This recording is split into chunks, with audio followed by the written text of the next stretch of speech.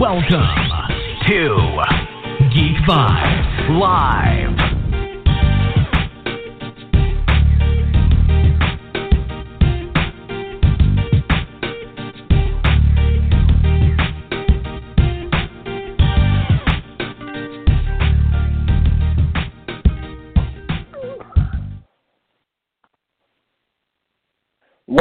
Welcome, everybody, to another episode of Top 10. It's your boy, Leo Rydell, here with some others from Geek Vibes Nation, and we are excited to talk about our subject tonight.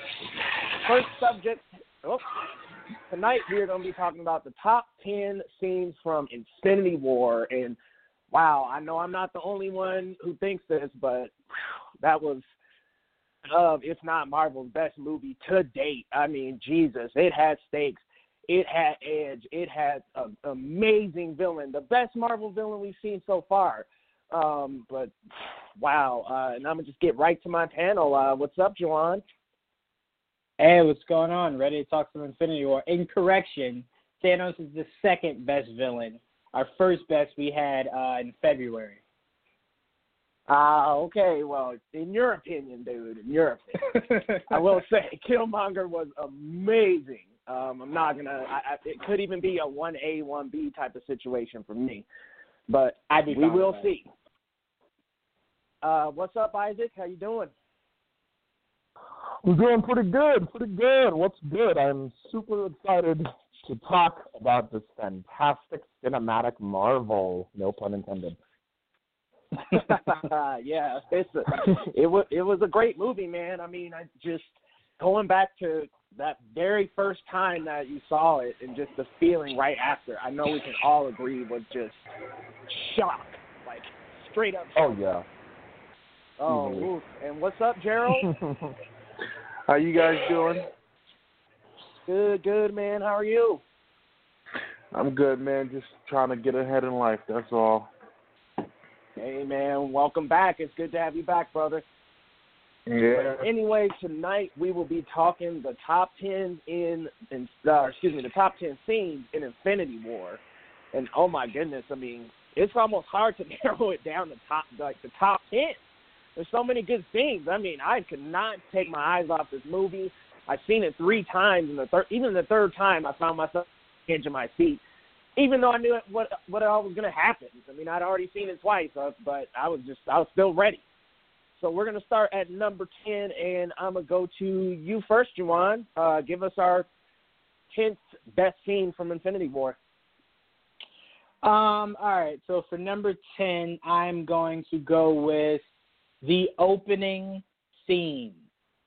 Usually Marvel, when they start their scroll of the letters, of the letters from Marvel, there's always a fun song, there's always a fun theme. There was no song. All you heard were the Asgardians pleading for someone to come help them.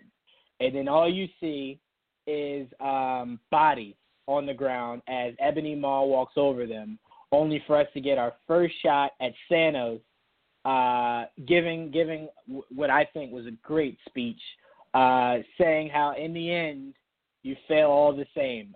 Destiny arrives, but in the end you fall all the same. That scene was just chilling. You have Loki, who's offering up the Tesseract for Thor's life, only to say we have a Hulk, and then we saw Hulk I want to say his manhood taken away because Thanos came out with some weird jiu-jitsu kind of move and just completely just immobilized the Hulk. And then I thought it was I got a little sad to see Loki go, only because we saw his true redemption in Thor Ragnarok. And we saw even in that moment of despair where he could have been typical Loki, give Thanos the Tesseract, swear his allegiance. He died a brother more so than a trickster. And I thought that was really emotional because in the line he gave Thor where he said, "The sun will set on us again, brother."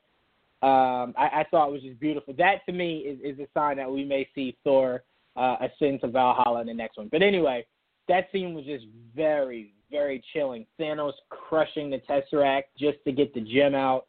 I think that scene definitely deserves a spot on this list. just mainly for how it started, where there's no fun music, there's no fun, anything. You just hear people pleading for their lives only for us to get our first shot at Thanos. Oh, man, I mean, you're saying it, and I'm just like, yep, instant number 10.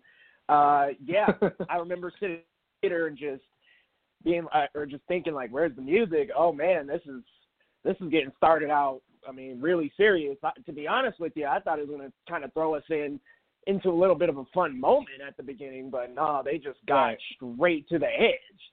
And I loved their direction in that you had that one shot where Thanos was holding Loki up by the neck, and it's just kind of like, wow, take a quick glance here.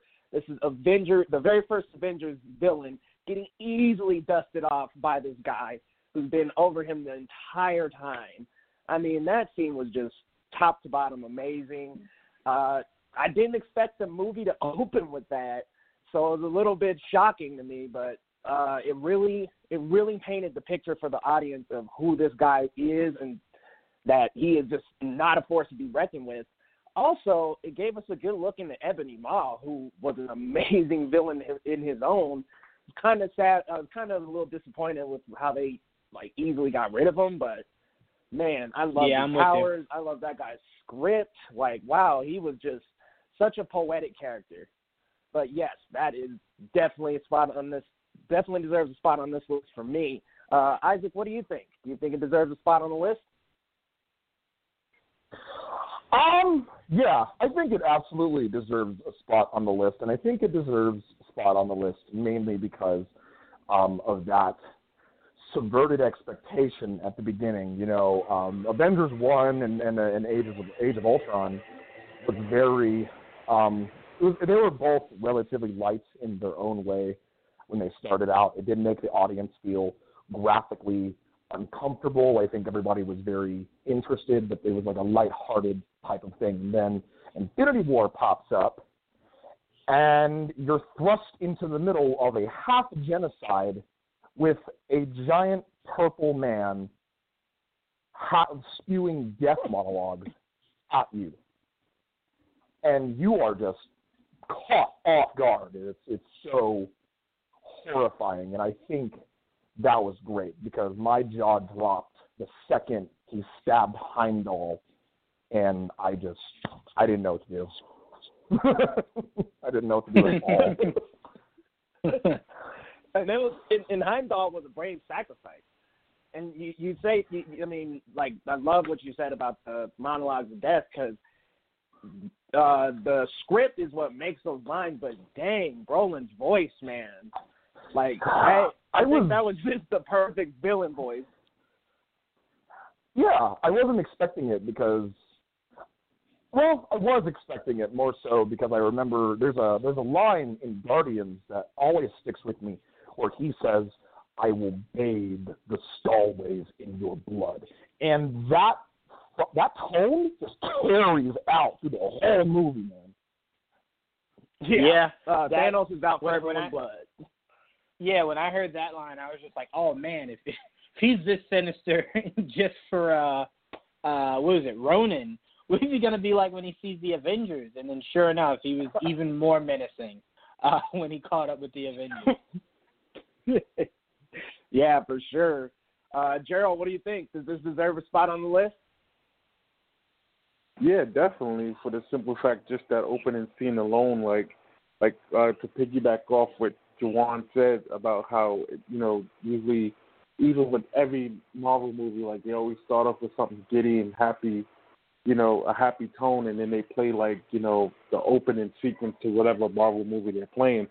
But just to hear cries, outcries of help, and to hear pure silence, and then just to see literally the mad tyrant standing over, death and chaos, that to me, number 10 is kind of pushing it. I would definitely give it definitely lower on the list or higher if you want to call it, but it definitely deserves a spot on this list. Absolutely, and we will be able to come back to it and rearrange. I think it could even be etched up a little bit higher, but it was just, to get us started off, that was just like the movie, very, very, very off-putting and crazy. So we're going to move into number 9, and I'm going to go to you, Gerald. Give us number 9, man. No, number 9, I want to say was Guardians meeting Thor for the first time. That whole comedic scene was just gold. Like, honestly, it should be low on the list, but, me just chiming in, on the top 10 list, I got to say I will put that at number 9 because the banter that Thor and Star-Lord had back and forth, that was actually really good and, like, really well writing. So I would say that's number 9. Yeah, man. When you started talking about it, I kind of started laughing a bit because I had to mute myself. Just that banter, I mean, even just before Thor even woke up, the banter between the Guardians, and she's like, Gamora's just like touching his arm, and he's like, don't stroke his arm, like, don't stroke his muscles. It's just the Guardians bring a comedy to the movie that nobody else could, and just the way that James Gunn had some involvement in this movie with picking the songs. He knows the Guardians well enough to where as soon as the song plays, okay, the Guardians are here. Like, I just, that whole scene, even when they even just found the bodies to when Rocket and Thor leave the ship, it's just a great, an amazing scene, one of the funniest in the movie. So, yeah, I would definitely put that at number 9. I would have put it a little bit higher, but just to get it started off, I'll say yes. How about you, Juwan? You think it deserves a spot on the list? Yeah. And what I loved most about it was, aside from the comedy, obviously, was how they were able to tie in how the Guardians even stumbled across Thor. And it was how the movie started to where they were calling out for help, a distress beacon, the Guardians picked it up. Why? Because they're the Guardians of the Galaxy. And they're looking for a little, as Star-Lord said, cheddar cheese. So they responded to it. So, I mean, to me, things like that casual moviegoers don't really care about, they just really want to have fun with it, are important to me because I need to know, like, so you're telling me a huge galaxy the Guardians just stumbled across where the Asgardian ship had blown up at? To me, that would have upset me if they didn't explain it. But the fact that they did, they took the time to very quickly explain it, even in the form of a joke. And to the point you were making before, James Gunn actually wrote all of the Guardians scenes. So all the scenes that had the Guardians in it, as far as their dialogue, he wrote them. So that was just a lot of fun to see him come in because I feel like I kind of don't think anyone else should be able to write for the Guardians. That's James Gunn's baby. Just like I feel like now the Russos completely own Captain America. I don't want to see anyone else write for Captain America. But the scene was hilarious. It was really good to get some emotion from Thor and to finally see the Avengers, not the full team, but at least one of their founding members, interact with the Guardians. It just let you know how truly big the Marvel Universe is and that this is only a little bit of what to expect if Marvel can get their characters back, of how much fun it would be to see our heroes interact. Yeah, man. To your point of James Gunn writing all of the Guardians, yeah. I mean, are they really going to make the Russo brothers write it if James Gunn is still around? Like, I would hope not. So that was a smart move on the studio's part. And just this is one thing that Marvel does so well is it lets its creators create. They wouldn't give the Guardians of the Galaxy to, say, the Russo brothers or Taika Waititi. They're giving it back to who made it. And, I mean, James Gunn is just – he's so good at even just keeping up with people on Twitter. It's like he's clearly passionate in the Guardians. They would be making a huge mistake not letting him do it. So it was very well written, just a great scene. And I like what you said there about the little thread and tie-in. Isaac, I'm going to go to you. Do you think it deserves a spot on the list? I absolutely do think it deserves a spot on the list. And just for transparency, I am 100% completely obsessed with everything James Gunn is involved with. I have loved James Gunn for a very, very long time. He wrote one of my favorite horror movies and directed it. It's called Slither. If you guys haven't seen it, you definitely should check it out. It's hilarious, bloody, gory, perfect. And so when I heard that James Gunn was writing the Guardians dialogue in their script, I was screaming with excitement. I was so happy. And I think that this scene perfectly encapsulates everything that the Guardians actually stand for, I think, because this guy opened his one eye, and they just brought him on board, and they didn't really know if he was dead or not, but they were sure as hell willing to find out and like mess with each other all along the way while trying to figure out this horrible situation. Mind you, floating in a space where there's dead bodies everywhere. Everywhere. I thought it was great. Yeah, they were just floating casually. Yeah, were you done there? I didn't want. Oh, I'm sorry. Didn't want to cut you off, Isaac. Were you done? Oh yeah, no, I was done. I apologize. Oh, okay, for sure. What were you saying, Juwan? No, I was just gonna say in one of the more funnier lines from the movie, he goes, "Who is this dude?" And Drax goes, "He's not a dude. You're a dude." You're a dude. He goes, "This is a man." It's just like, Drax, what are you talking about? Like, it's the same thing, man. So he was super hell bent on thinking. Yeah.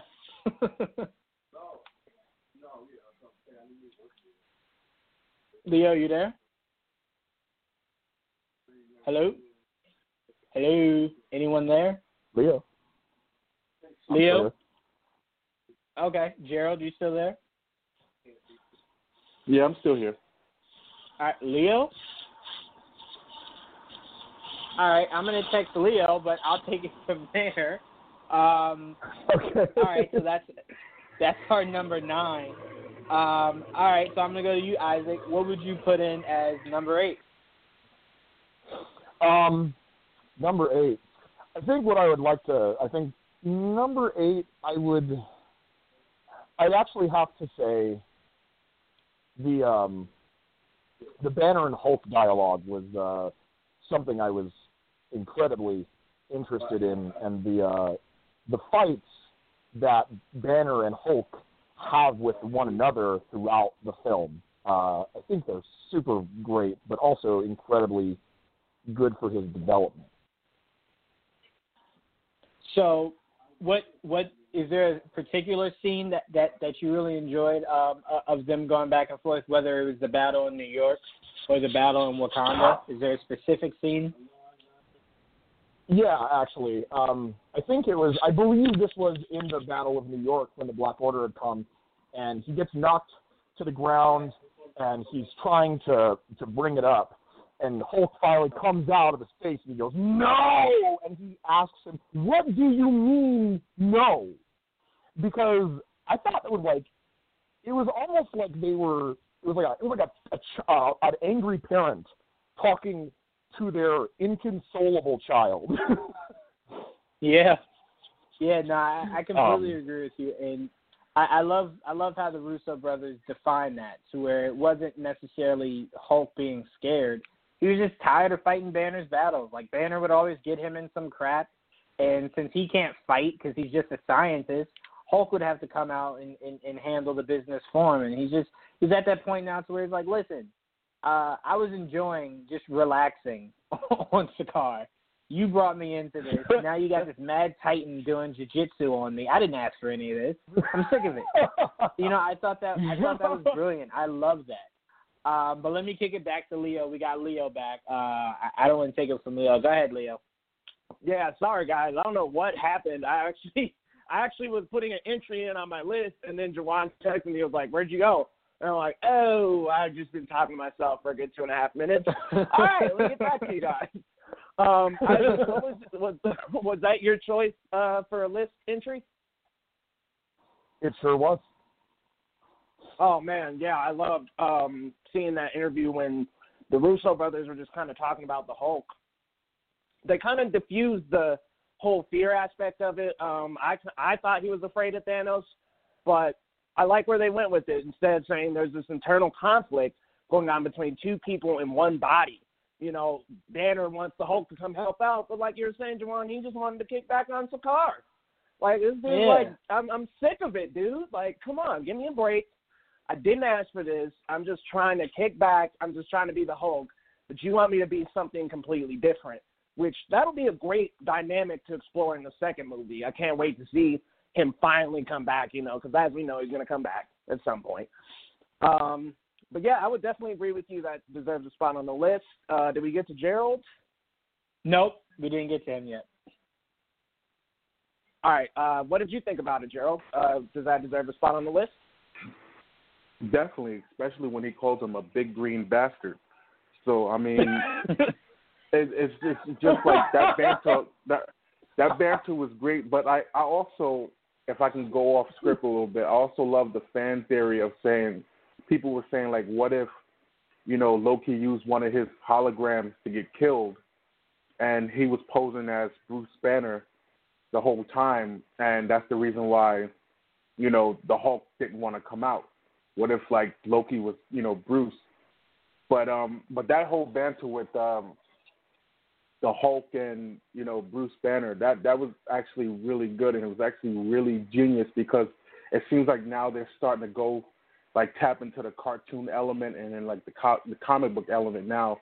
Because I know watching, I'm sure everybody here watched World's Mightiest Heroes, the first Disney Channel Avengers cartoon. Where the Hulk will look at the mirror and he would see Bruce Banner, and then when Bruce Banner will look at the mirror, he would see the Hulk, and they would have conversations like that. So to incorporate that into the movie, I thought that was really dope because before Avengers Assembles, Earth's Mightiest Heroes was like the dopest Avengers cartoon ever, and to have like that element where the Hulk is like, you know, Bruce, you never really care about me. Every time you get into a pickle, now you want the Hulk come out. You know what? Nah, you're on your own. And they actually had, I think, a conversation like that in one of like the first couple of episodes of Earth's Mightiest Heroes, where Bruce is sitting in a diner and the Hulk comes out. You know, finally, because it's been like 2 or 3 years since the Hulk came out, and the Hulk said to Bruce, he's like, you know what? I will fight your battles for one condition. Bruce Banner never steps foot on this earth, and Bruce Banner agreed to it. So to see that conflict go between, you know, Bruce and the Hulk was actually pretty dope. It tapped me back into, like, you know, I guess I want to say it was like 2008, 2009 Avengers cartoon, so that actually brought me back. So that definitely deserves a spot on the list. Wow, yeah. That Earth's Mightiest Heroes.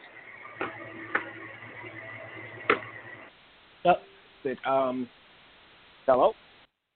Yeah, you're there, Leo. Sorry. You're there. Okay. Nope, he's there. I was like, making sure I'm not talking to myself again. But, yeah, definitely agree with you, Gerald. It's nice to see, like, the Banner and Hulk dynamic, like, actually come to the screen because all we got before that was Thor Ragnarok, really. He would just the Hulk would just come out before those movies, so it's nice to get to explore the dynamic a lot more. But all right, so we've got so far number 10, Thanos destroys Asgard. Number 9, Thor meets the Guardians of the Galaxy. Number 8, correct me if I'm wrong, Isaac, but this was Bruce Banner and Hulk, their banter in Wakanda. Indeed. All right. Oh, no, that was the battle in New York. I'm sorry. Oh, Battle of New York. Okay, excuse me. Let me go ahead and correct that. So Bruce Banner and the Hulk in New York. And I'm going to put on there when Thor creates Stormbreaker. The reason being, like, Thor, I think, has gotten such a great redemption with Marvel because Dark World was trash. Now, I don't know if anybody else thinks that it was a great movie, but that movie I've seen probably fully twice, and now I cannot even go back and rewatch it. Like, it is just such an atrocious movie. it's on TV all the time because they're just like, please, please, please watch this movie. And the first one, I didn't think it was that great. Like, I didn't think it was bad, but it just doesn't have a rewatchability like a lot of the movies do. But Thor Ragnarok, that, especially when you compare it to those earlier two, was like by far Thor's best movie. And this movie just took it up even more of a notch. It's like, let's give this guy a new weapon, a better one, and him just being brave enough to go open the star, almost sacrifice his life to make the weapon, or pretty much did, because the axe is what kept his lifeline going. So I just got to give it to Thor. Got to put that on this list. What do you guys think, Juwan? I agree with you as far as he's had a great redemption. I think, I think I'm the only one who thinks the Russos were the only people to get Thor right, head to toe, as far as being able to maintain his humor, but giving us a comic accurate, like just badass, completely going ham on everyone kind of Thor. I felt like we didn't really get a great size of that because you had Thor taking out Hela's minions, but then he couldn't take out Hela. So it was just like, all right, so is he strong or is he just like strong? Like, you know what it reminded me of? It reminded me of, like, remember when the Power Rangers would take out like those silly putty things or whatever those things were, but like they just could never defeat Lord Zed.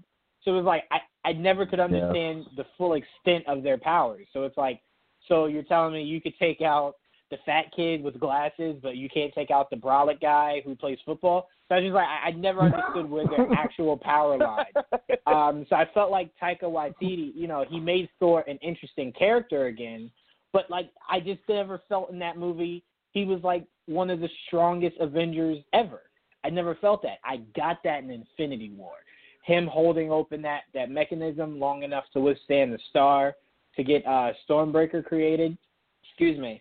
And then when he landed in Wakanda, I was just like, yes, this is Thor. OP Thor. Thor that when he has the hammer in his hand, there's just nothing that's stopping him. I think the Russo brothers completely captured that. But yes, I'm sorry. To answer your question, I do agree the scene with him creating Stormbreaker definitely deserves a spot on this list. And it was the only time you actually saw Groot do something. So you definitely have to put it on there. Well, the only time you saw Groot do something besides die. So, yeah.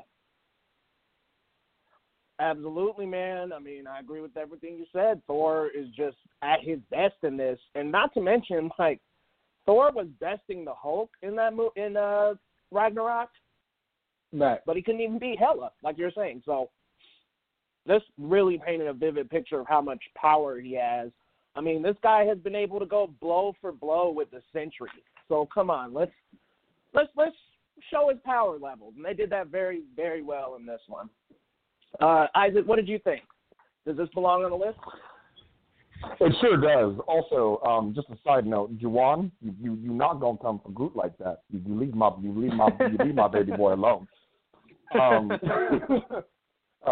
Secondly, yeah, no, I absolutely think that this deserves to be on the list. I know I'm gonna get a lot of flack for this, but I was tired when I watched the first Infinity War. I'd been up for at least 22 hours prior, and so at the Stormbreaker creation, I did kind of doze in and out. So I didn't get the full effect of it the first time, but when I went the second time, I was definitely blown down because this was a really breaking point for Thor, because he was pretty sure that all of his friends and family were dead. It didn't seem like he considers the Avengers friends, not really that much, not in the ways that the Asgardians have been there for him. And he saw an entire half of his people slaughtered, his brother strangled to death, his father disappear into fairy dust, and he had his newly found half-sister try to, stab him in the throat and destroy his life. So, this was a great point to illustrate that Thor had nothing. He had nothing to lose. He'd lost everything at that point and thought, you know what? It's worth dying to try. than to not try at all. What is the point if I don't? And he deserved it. I feel like Asgard was looking over him when he fell down, but Stormbreaker was still managed to be created. And I think that was everyone who loves him looking after him and saying, you deserve this, now go kill him. Yeah, man. And to your point, I thought Groot kind of wrapping his arm around Stormbreaker and attaching it to himself was almost kind of like, new friends bonding with old to make the ultimate weapon. So it was like really cool to see just those dynamics kind of wrap up. And like you said, he deserved this. I mean, he lost everything. So it's like, might as well try. And he tried to defeat it, man. I mean, Stormbreaker was awesome. It was like Ultimate Mjolnir on steroids. So loved every bit of that act. Gerald, how about you, man? Absolutely. Does this belong on the list? It definitely does.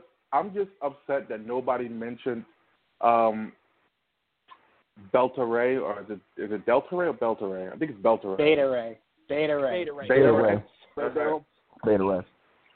The fact that nobody mentioned him yet, the fact that, Marvel has been hinting at him since, Thor Ragnarok, even though that's his weapon when he becomes his version of Thor. And I also like the fact that they gave him Storm Chaser because he had that. Anybody remember the movie, the Ultimate Avengers movie? Like the animated Marvel movies that they did a couple of years back?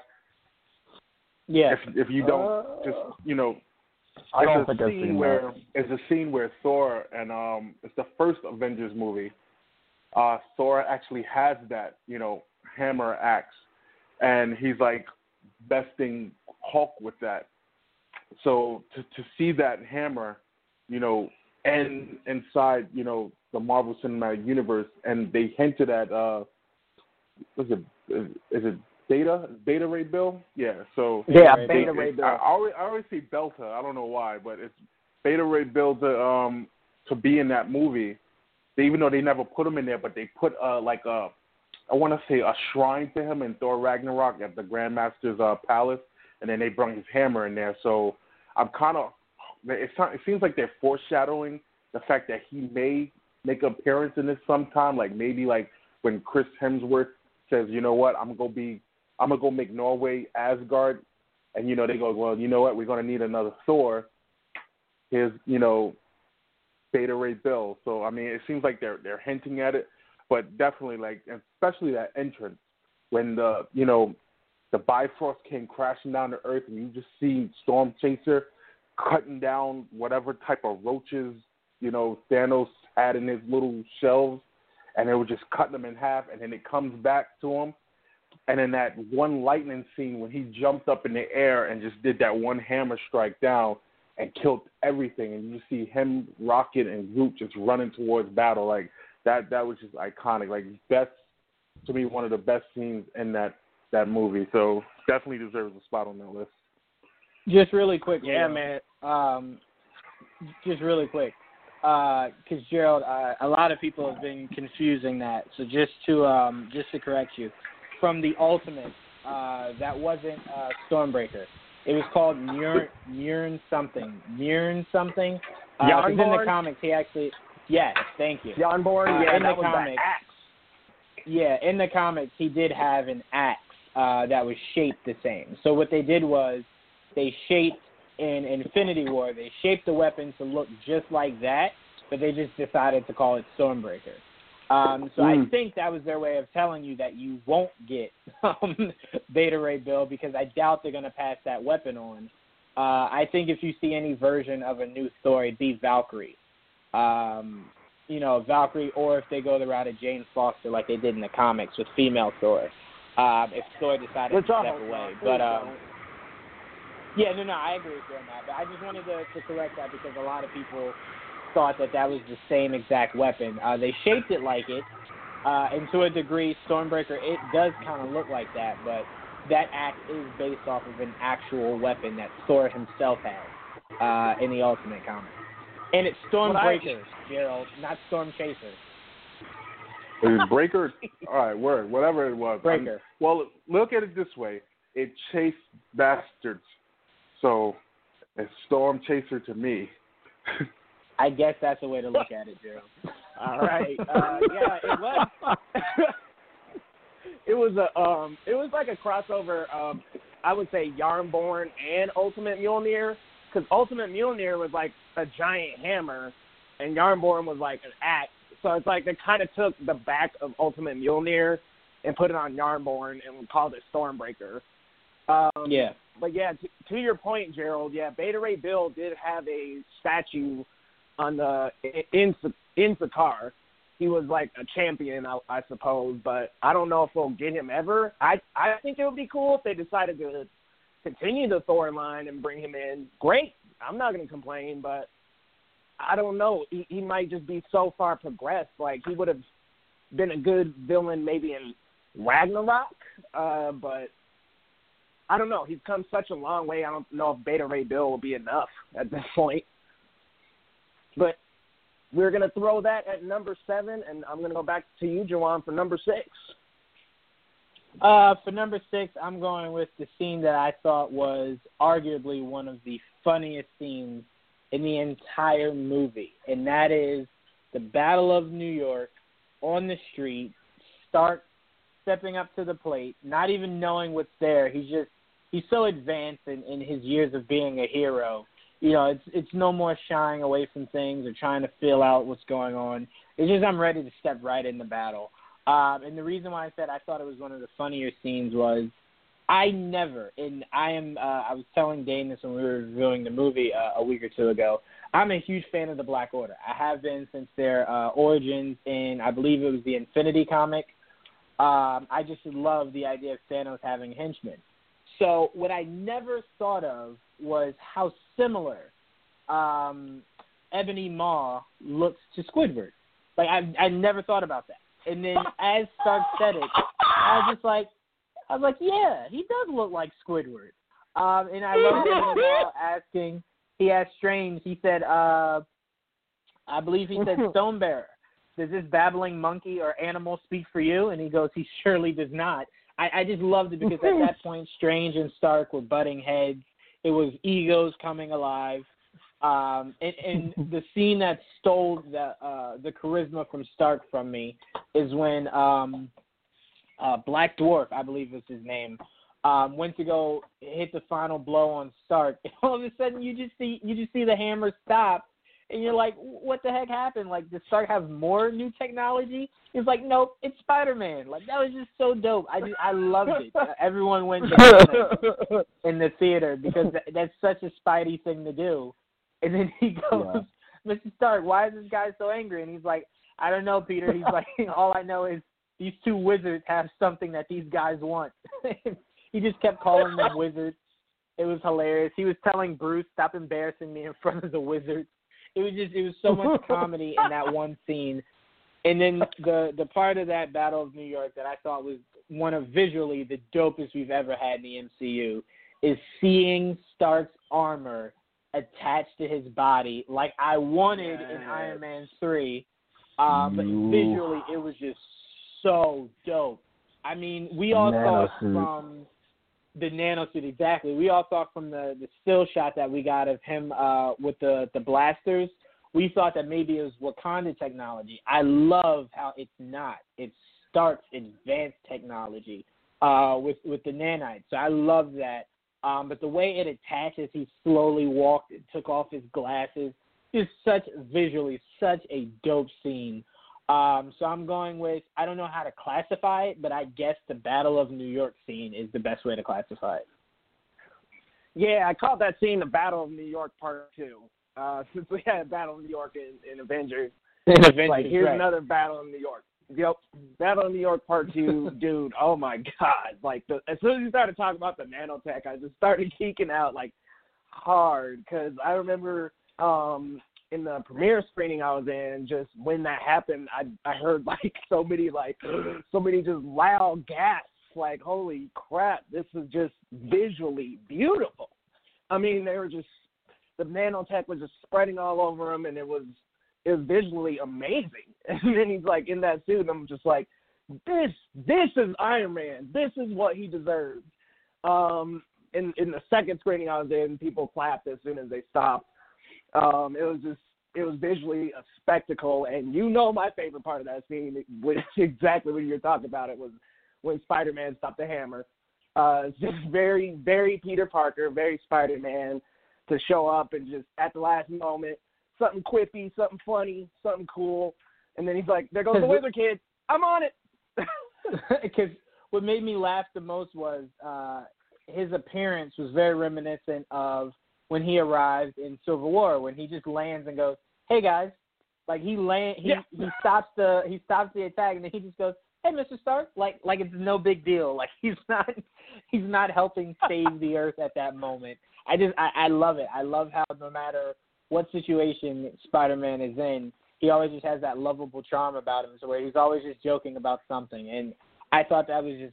I think Tom Holland is the perfect essence of the ultimate Spider-Man, but just the core of what you want Spider-Man to always be, and that's fun, loving, charming, and just always hilarious. And I think he completely captured that. Absolutely. Tom Holland's best one so far, by far, in my opinion. Some people will argue Andrew Garfield, but I'm like, dude, he cannot capture comedy like that. Not even. And Maguire, same deal. I mean, I'm just not even going to go. That's a whole other wormhole. But anyway, Isaac, what do you think? Does this deserve a spot on the list?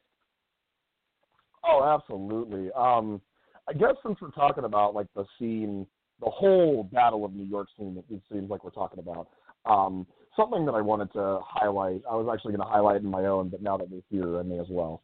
One of my favorite thing. So when I went to see it the first time, I went to Harkins Theater in Stapleton, and I saw it in the Capri Theater, and it was like a big surround sound type of theater. And what caught my eye the very, very most was not when they appeared, but before they appeared, when they were all in the sanctum and they were just talking, but all of a sudden everything started rumbling. But then the camera made a super drastic turn, and it was incredibly reminiscent of found footage and horror, very, very scary, thrilling type of action sequence. And then it actually just hit me while you guys are talking that it looks like a better done version of the opening scene to Batman versus Superman. When Bruce Wayne is running through the city, and it looks just like that, but much better. Way better.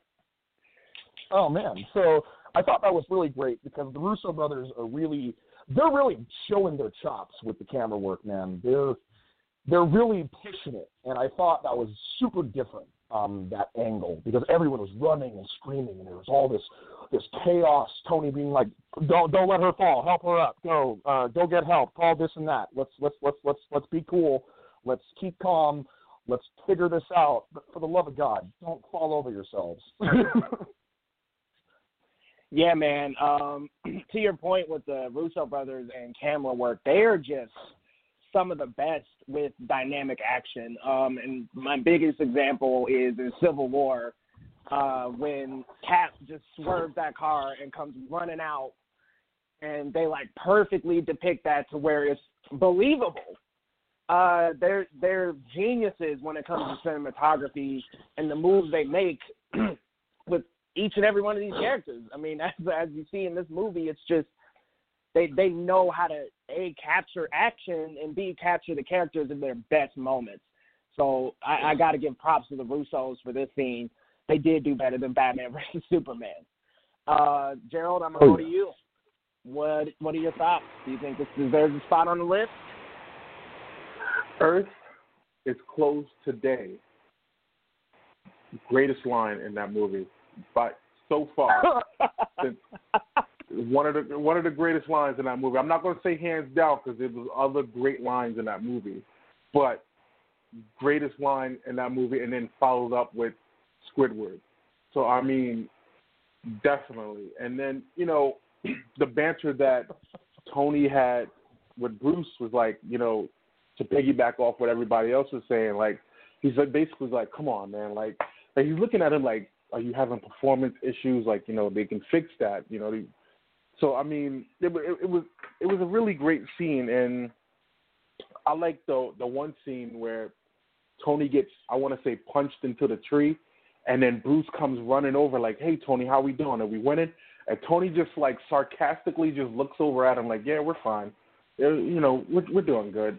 And, like, kind of, like, pushes him out the way because the claw was coming at him. But, like, just those little, like, you know, little banters and sarcasm just made that scene even great.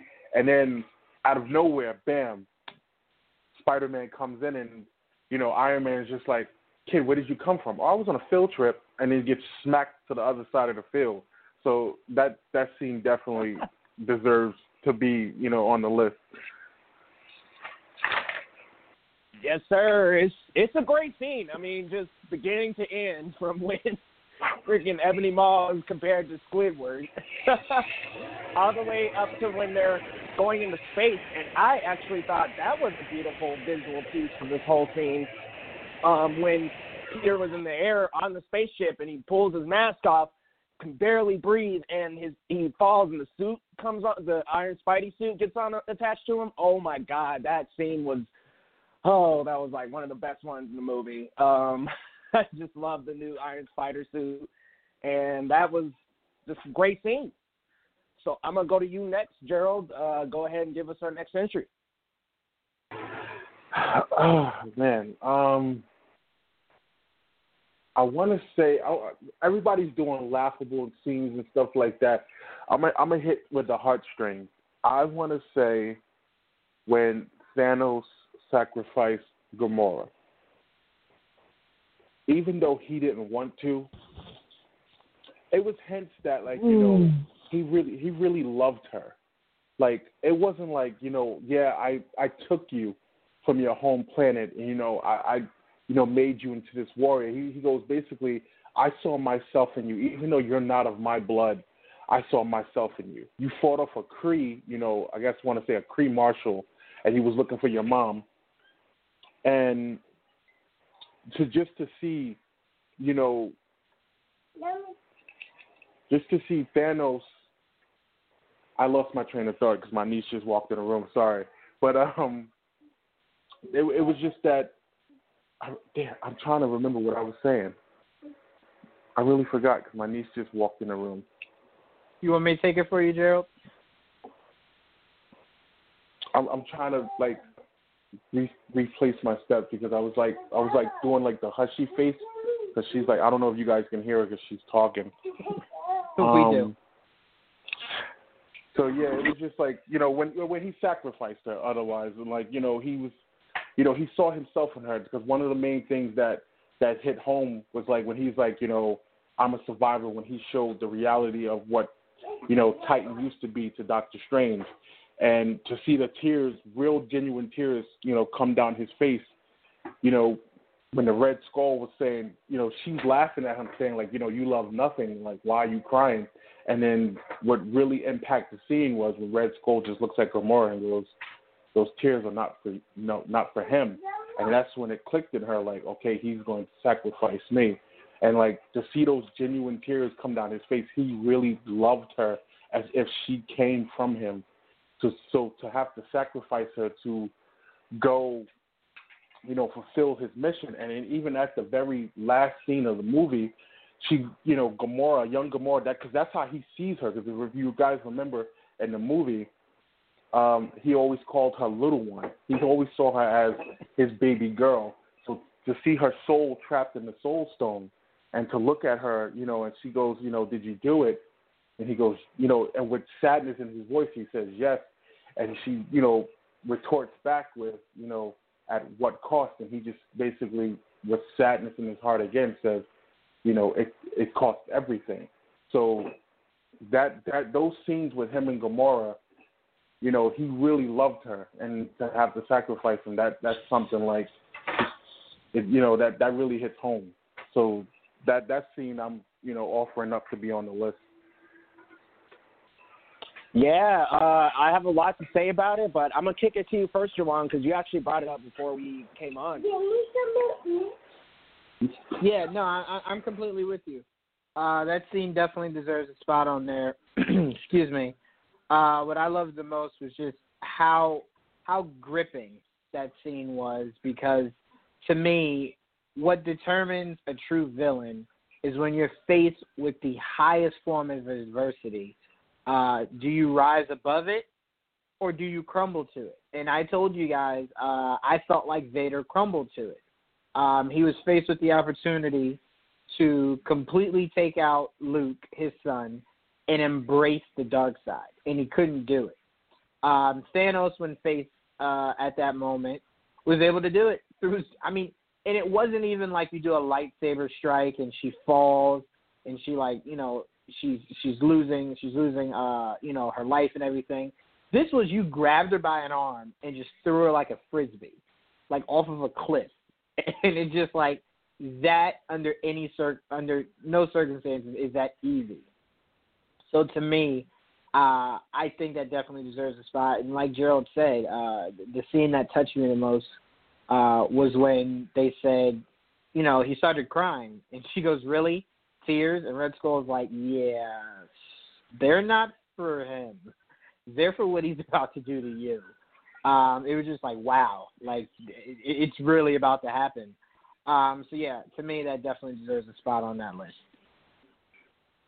Yeah, man. I mean, to your point, Gerald, when you were talking about him calling her little one, he even called her that to the very end. I mean, before he grabs her, he's just like, "Sorry, little one," and snatches her up. It was, and kind of going off the topic of Gamora and Thanos, like, it was kind of cool to see Red Skull. I'm not going to lie, when I saw Red Skull in, like, the cape and he was, like, covered up, I was like, is that Death? Like, I was very confused. And then when they revealed that it was Red Skull, I thought it was cool. I knew it wasn't Hugo Weaving. A couple of people thought it was him still, but I was like, that's not Hugo Weaving, but cool, we get Red Skull back, and maybe he'll have some more involvement. Who knows? Because I thought he was a villain who never reached his max potential. Of course, Marvel always does their one and done type of villains. They're in for one movie, and then, never see him again. Select few have only survived, but I liked Red Skull, so it was cool to see him come back. Maybe he'll have some more involvement. To your point, Jawan, wow, you painted it perfectly. He literally threw her off like she was a frisbee. As much as it hurt him, he was not going to stop, though, and he had his mission in the back of his head the entire time. I'm a definite yes for putting this on the list. How about you, Isaac? What do you think? I think it's a definite. I think it's a definite yes for the list. I think it was one of the more super dramatic points in the movie. Despite what we were talking about earlier, I do hope it's finite, because if it wasn't, there'd be no point. But I just want to say for the record, super props to Zoe Saldana for portraying tragedy well. And I think what she does is she not only portrays Gamora's tragedy rather well, I think she also highlights, and something that was super good in the writing, too, with this scene, was the fact that they highlighted Gamora's trauma with him and the way that it all came together for her. I think it was amazing, because you saw how truly, like, she thought she knew Thanos. She was pretty sure she knew him so very well that this was not going to happen, that she would be able to laugh at him and spit in his face and say, "I won, you lost, and it was always going to be this way, because you can't love anything, not even me." And then to her surprise, whoa, totally not true. She didn't even, it's almost as if she barely knew Thanos at all by the time he grabbed her wrist. All of the life faded from her eyes right then, because whatever trust she had that Thanos would spare her in that moment was completely obliterated. Love it. Every bit of it. Definite yes on the list. Absolutely, man. And to your point, I mean, her with that tragedy, man, as soon as he grabbed her, it was like a look of surprise, like, and then a freak out. I mean, like you said, she had trust that he would not do it. I mean, she figured, well, you don't actually love me, so I'm good. And Rezko was just like, nah, you done. Those kids are not for him. You out now. So, yeah, because and even I'll be honest, even when I was like watching it and he was like crying and she's just like, you never loved anyone, you lost. I felt bad. I was like, well, you thought you won, Gamora, but you're done. Like, that's it. And yeah, hopefully, I mean, I hate to say this, but I mean, let's hope that death remains permanent for the sake of the weight on this movie. I mean, that was the biggest death of this movie, I would say, arguably. I mean, let's be honest here. The people who disappeared at the end are going to come back. We're going to have another Spider-Man movie. We're going to have another Black Panther. They're coming back. But if Gamora does not come back, that leaves the stakes. So we'll see what they do with the next movie on that one. But that was probably the most important death. Just to kind of back up a little bit and summarize our list so far, we had Thanos destroys Asgard at number 10, Thor meets the Guardians of the Galaxy at number 9, Bruce Banner and the Hulk banter in New York at number 8, Thor creates Stormbreaker at number 7, the Battle of New York, the entire sequence, number 6, and Thanos sacrificed Gamora at number 5. Isaac, I'm going to kick it to you for number 4. All right. So number 4 is really hard because but if I had to pick number 4, I think it's Strange versus Thanos, man. When Strange, and Thanos and company were on Titan, and Strange finally just like walked in and he's like, okay, you know what? Ridiculous. This is all ridiculous. I'm done with you. I'm done with all of you. Let's go. And he comes out with the big guns. He throws the damn mirror dimension at Thanos. And Thanos looks at it and says, oh, that's super cute. That's a mirror dimension. He hurls it up into a ball and throws it back at Strange and all the clones and the whips and the swords. And I was just mesmerized by the effects. It was just as good as the actual Doctor Strange movie, which I thought was pretty lacking, but that's a whole nother wormhole we're not jumping into right now. But yeah, Strange versus Thanos on Titan, super definite number 4. That's what I'm pitching. Are you just talking specifically Strange and Thanos, or like the whole scene on Titan, like the whole battle, all of them?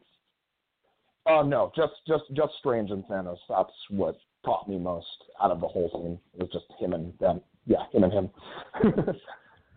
Nice. I did love, I mean, to your point, just everything, like Strange making all those clones and all of them using the whip to try to pull the gauntlet off, and him just easily deflecting the universe and kind of besting Strange, who was a Sorcerer Supreme, at what he does.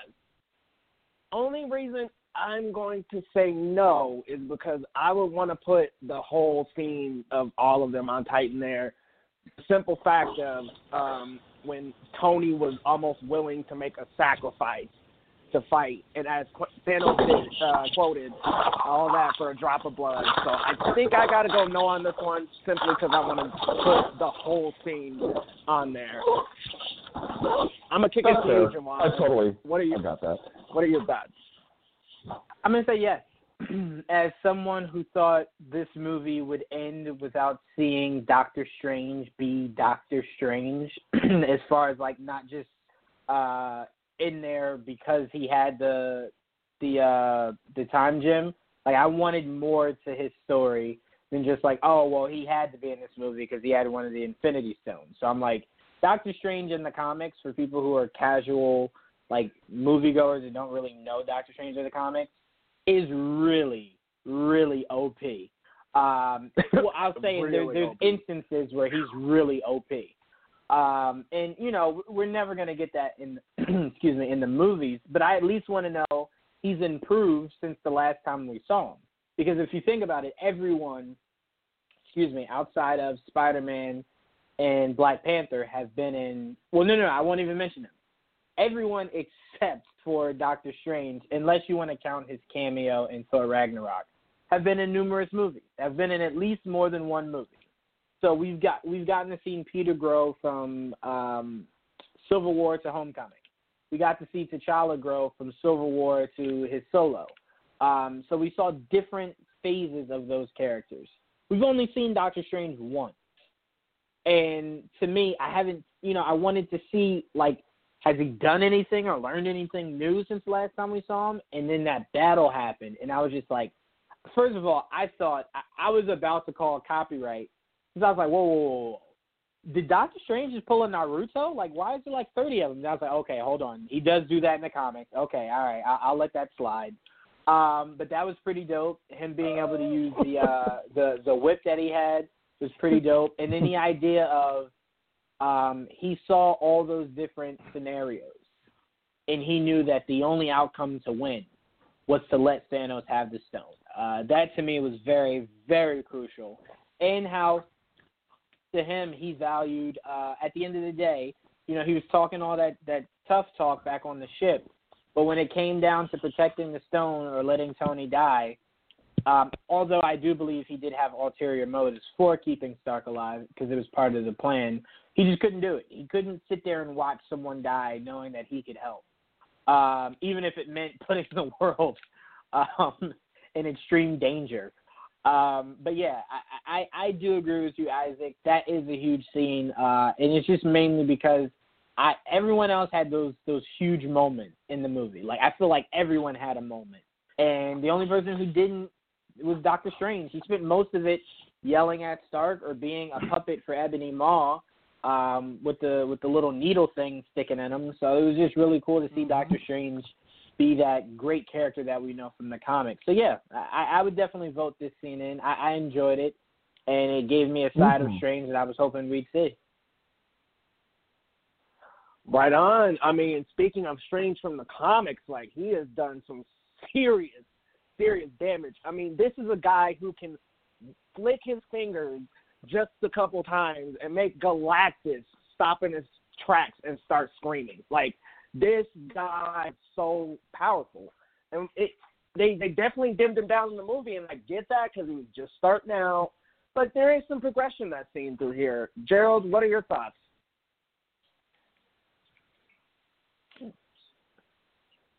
Oh, hold on. Gerald? List. Hello? Go ahead, Gerald. Yeah, go ahead. Oh, yeah, definitely deserves to be on the list for the simple fact. The only problem I had with the scene was exactly what Thanos said. The most powerful element you had, and you didn't even use it, which is Time Stone. But they showed, I guess, what they was going for. Instead of, Doctor Strange relying on the Time Stone, he relied on his, mystic art. And they showed some of the best elements of Doctor Strange, in that scene against Thanos.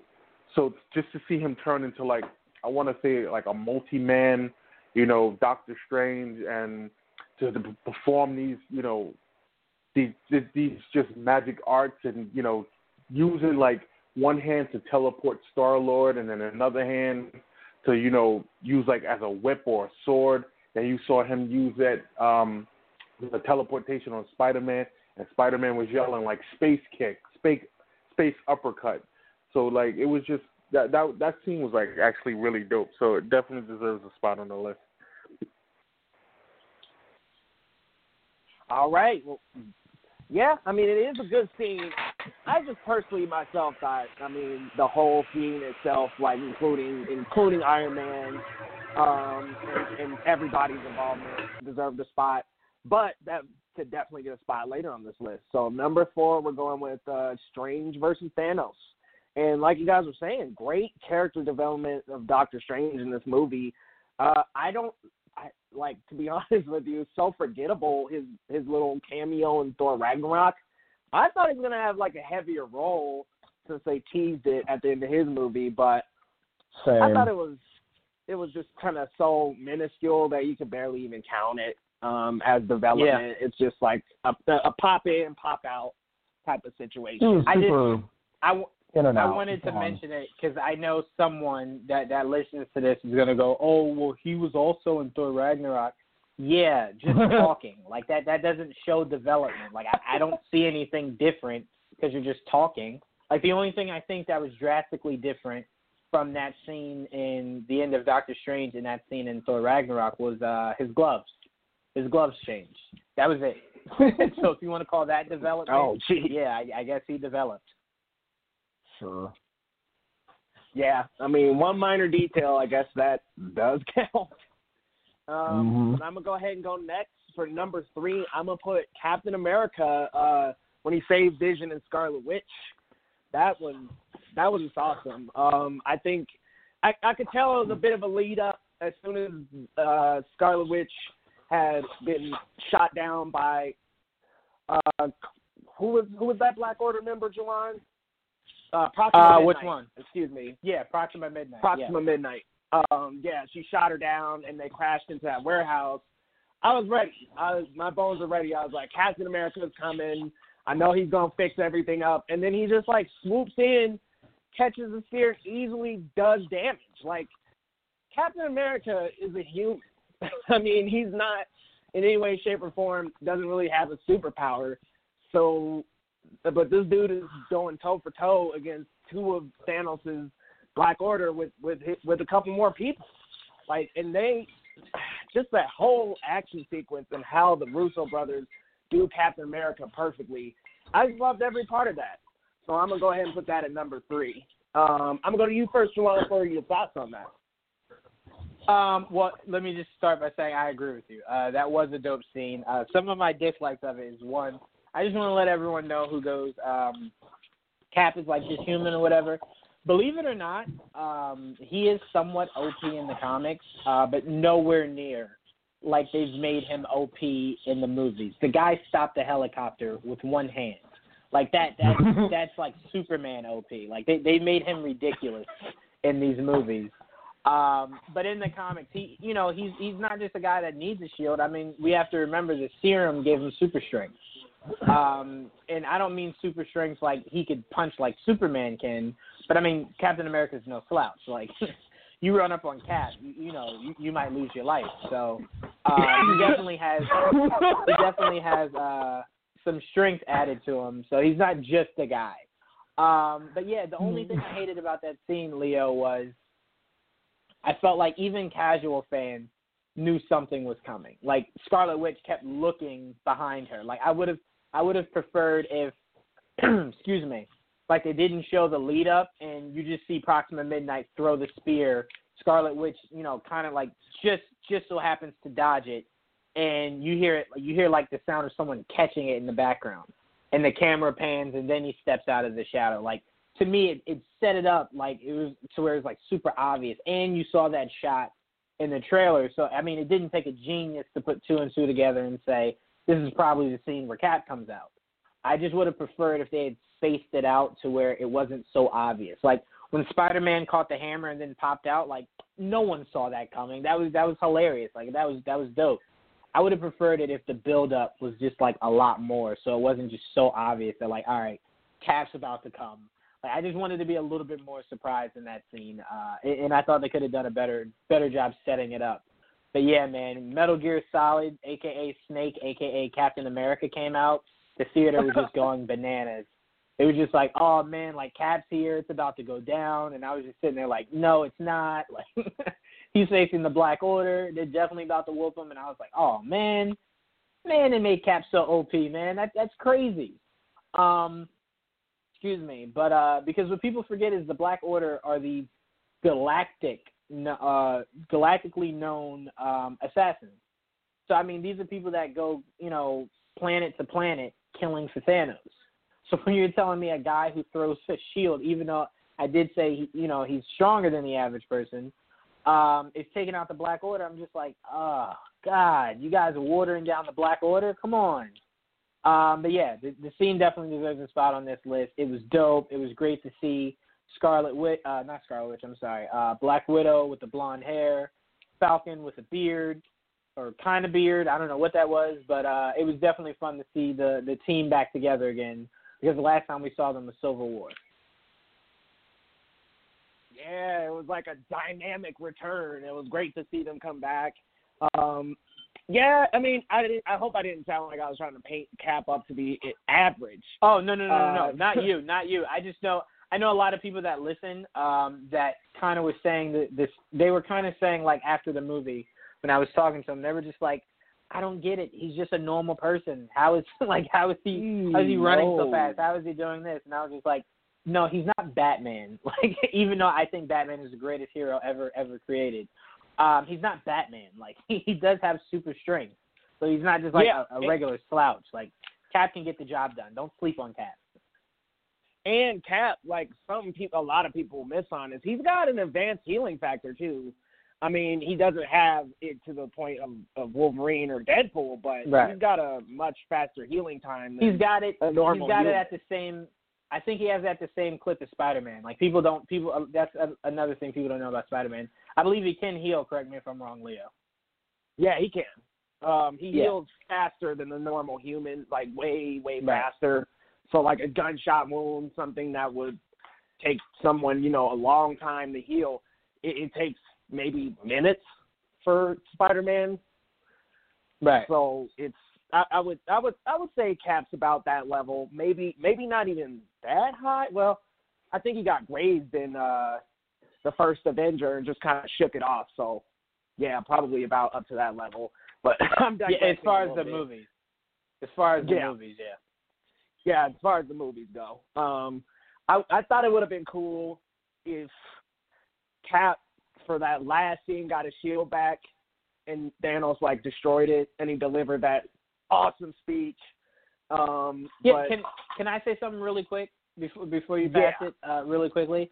What I didn't understand is, remember when he went to go visit Rhodey? Like, he went to the Avengers headquarters? What I didn't understand was Vision, they were telling Rhodey and Bruce about, Thanos. Oh, well, not Bruce. Bruce already knew. They were kind of talking about Thanos' army and, how he's coming. How did Rhodey not think it'd be smart to go, oh, I know where Stark keeps your shield. Here's your shield. Like, you were about to really let Cap go into the field with nothing, Rhodey, and you have that dope iron, that dope War Machine outfit, and you're just going to let Cap run out there with what? His bare hands?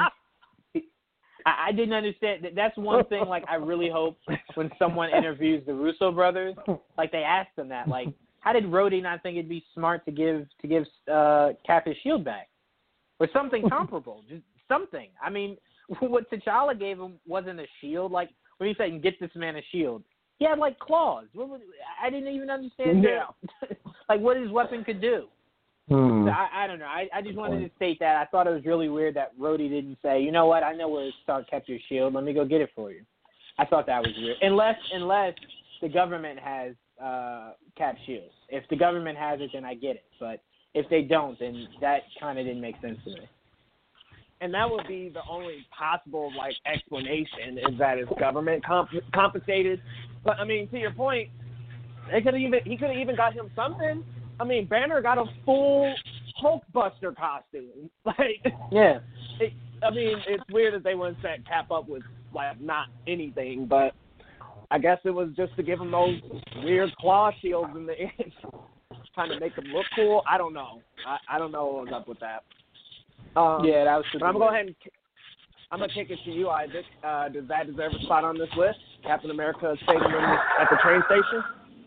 Oh man, I've had legitimate fights about this. No, I don't actually. I don't at all. I was incredibly underwhelmed with that scene in particular. There's a lot of things. I'm a dumb critic. I hate being a critic. It's not fun. And because I notice stupid things all the time, I blame CinemaSins for it. But what bothered me was definitely touching on what Juwan said before, was Cap's entrance.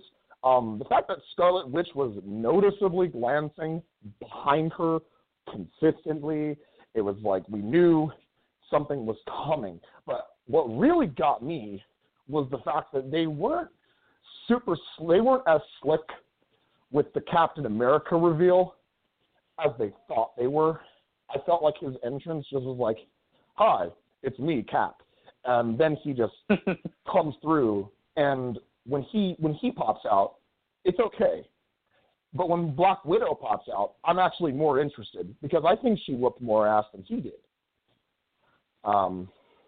And I thought that the fighting was great. The teamwork dynamic was really cool. The way that Cap and Black Widow bounced off of each other for moves, for weapon throwing, and for usage of that, kind of reminded me of the free flow battle tactic from the Batman Arkham series. Anyone ever play that? Yes, sir. Yes, sir. Yeah, it reminded me kind of that. But I don't know. I was way more focused on Black Widow than I was with Cap. I thought her moveset was a bit more flashy, a bit more complex than his.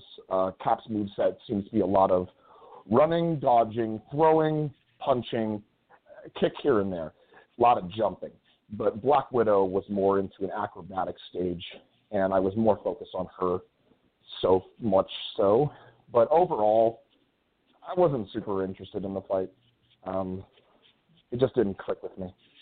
So that's my 2 cents on the fight. I don't blame you at all. I mean, it really bothered me that a guy like Corvus Glaive is on the ground talking about, "I can't get up," after fighting three Earth-based heroes. I was just like, wait, what? You're afraid to get up for what? And you know what I thought was the funniest? A lot of people don't know this because a lot of people don't care about the Black Order. Do you guys know the only way Corvus Glaive can die? No. The only way he can die is for you to disintegrate his staff. He lives as long as that staff is still intact. Are you serious? Oh, yeah. So picture me as a fan of that. I'm watching this and I'm like, wait, you're afraid of guns and 3 Earth-based heroes? None of them can. And then Black Widow's like, "We don't want to kill you, but we will." And I'm like, "No, you can't. Who's writing this? Like, what are you doing to my Black Order?" So I mean, the Black Order was meant to just be the henchmen, which I get. I'm fine with that. But there's just certain things that just rubbed me the wrong way. I'm like, the only way Corvus Glaive can die is for you to disintegrate the staff. There was a scene, but there was a part in the comics where someone blew his body up, and the staff was still there. He regenerated. So I mean, it was just like I'm watching this, and he's like, "I can't get up," and I'm like, "No, but you can." The Russo brothers just don't like you, and I don't know why, but they wrote you poorly. But you can get up, and you can kill everybody there. So, it was just really frustrating as a fan of the Black Order to watch that, because I'm just like, ugh, you're doing them so wrong, but whatever. I'll get over it. Mm-hmm. Yeah, to your point, Isaac, of the move sets, it has a lot to do with kind of background, right? I mean, Cap comes from 1940s America, where fisticuffs was the choice of fighting. So he's used to more kind of basic combat like that, whereas someone like, her actress's name is Scarlett Johansson, so I always want to call her Scarlet Witch. Yes, Black Widow. She has a more complicated skill set because she comes from, Russian spy training and a much different background than Cap does. But, yeah, I keep forgetting Cap is 100 years old. Cap's old, man. He's old man. Him and Bucky. I keep forgetting that. They need some cane, dog. Yeah. But to your point, I could see why it'd be underwhelming, but every time Cap comes up in a Russo Bros movie, I'm like, Cap is here. Because I know they do Cap so well. and then I think I felt how you felt after that scene. Like, I think it was like that was the peak for Cap. That was the peak of him at the movie. Like, that scene was like Cap's best scene. And then after that, I'm kind of like, oh, come on, Cap. Like, I want some more lines, man. Like, I want some more action from you. Maybe they'll kind of go back to that in the fourth. Don't get me wrong. I was like, when it was happening, I was into it. Like, I was noticeably being obnoxious in the theater because I was throwing like air punches, and I was like, go, go, go, go, go, go, and then I was like, and we're done. Good night. Yeah, that's like I said. That was me. I mean, it's just like that's why I got to put this one on here because this is Cap's best scene. Like, it was like, yeah, Cap came in and he was enough for the Black Order. Like, I guess I didn't think about it in the sense of like being depowered. So that's a good point. But I was just kind of like, dang, they come back and they're like good enough to smoke the Black Order. All right, they're like serious enough to at least stand up to Thanos' henchmen. And he tried his damnedest to stand up to Thanos at the end. That wasn't going to work, but he tried. It goes to show you how OP the Russo brothers like to make Caps. Yeah. Helicopter pull back. Helicopter metal arm. Stopping Thanos. I mean, it was just like, that'd be like if you had Doomsday show up in like the next Justice League and he goes to like smash Superman and you look and Batman's holding his hand. You'd be like, all right. listen, let's relax here. Like, we all love Batman, but I don't think he could do that. Let's chill out here. This ain't Frank Miller's Return of the Dark Knight, okay? Yeah, exactly. Right. And not to mention, I mean, like Bucky was clobbering him with that metal arm, and he was still good. He was eating it. I think that's where it started. Yeah, he was just chilling. And he threw his shield straight at him, and Cap just kind of ate it. Like, he just kind of sat there. And the shield is, like, sliced through things. You're right. They made him OP.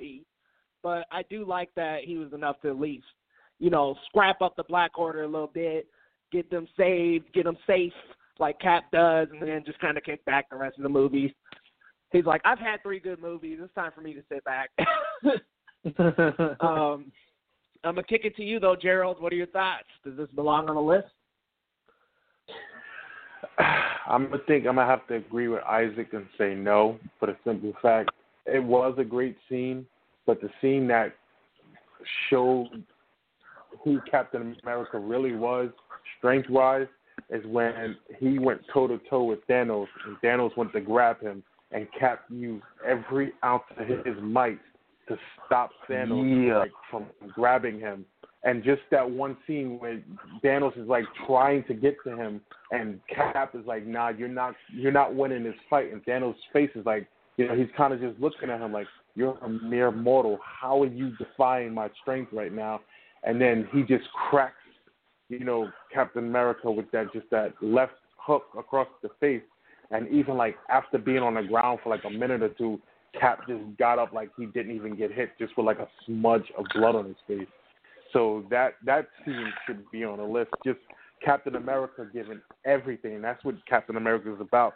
He will give everything to save the people of Earth and to save his team. So to sit there and just defy Thanos' strength, even with 5 Infinity, stones, he's going up against a mad Titan with an Infinity Gauntlet, and just to see Thanos' face, like, how is this possible?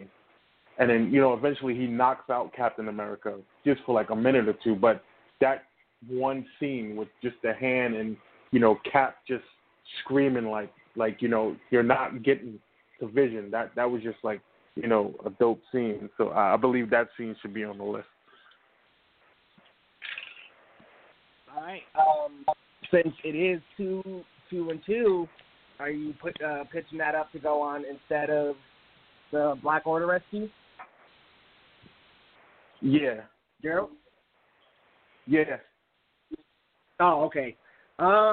Geez, man. I'm gonna let you go first, Juwan. What are your thoughts? Does that take the Black Order?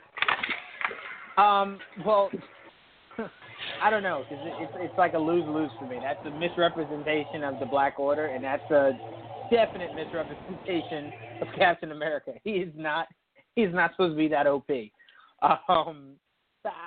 I don't know. I mean, I am going to be completely honest with you. That ending before Thor throws the hammer into Thanos did nothing for me because I saw all of it coming. Once Thanos got the Time Stone from Doctor Strange, I was just like, all right, so even if you pull the stone out of Vision's head and destroy it, he's definitely just going to reverse time and go back and get it.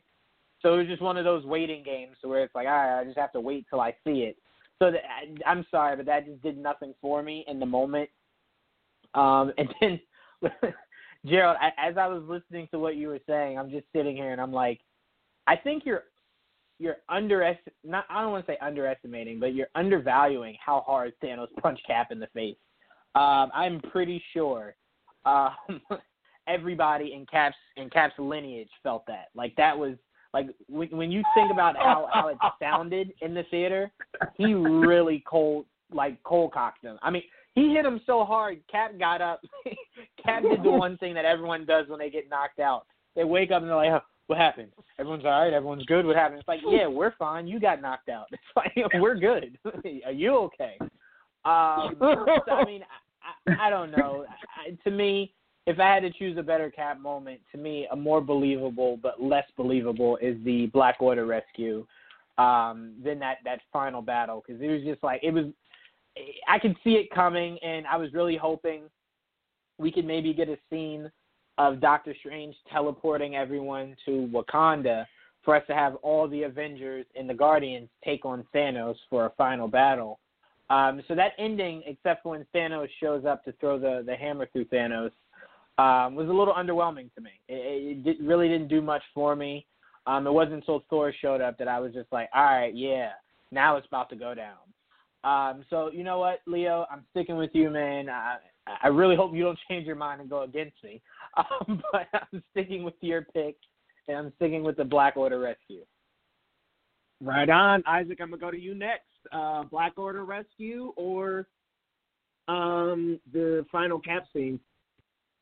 Y'all don't hate me. I am so difficult. I don't agree with that either. I don't agree with either one, really. So just for reference though, about Cap getting knocked out, everywhere on the internet, my favorite Infinity War meme is the Fanbo memes where Thanos is portrayed as Debo from Friday, and when I saw that, all I could hear was Debo say, "Put that down and get knocked out like your daddy used to." That was what I saw that, and that's my favorite straight of meme is just Thanos being Debo because it's perfect. So that's what that scene reminds me of.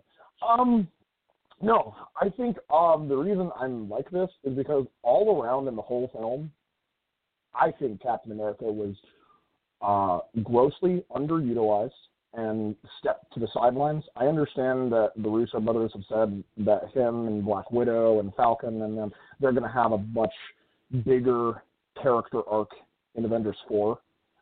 But even with that information, I'm still really disappointed. I think when he went toe-to-toe with Thanos, they shouldn't have showcased the strength. What they should have done is I think they should have had him talk to Thanos, and Thanos' philosophy would have solidified and would have merged with Cap's, or not merged with Cap's. The Cap would have Thanos with the opposing thing, and that would also tie it back into Civil War, because I think that would tie in nicely. I'm not sure how to do it, but I think it would still tie in nicely. So comparatively, I would probably say the Black Order rescue scene. If I was going to pick between the two, but either way, I think Cap was just grossly underutilized, and I'm hoping for more.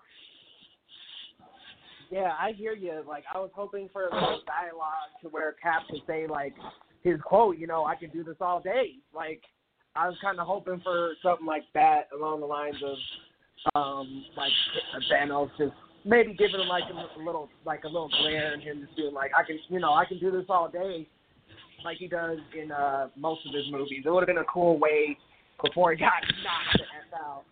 to just go out. Yeah.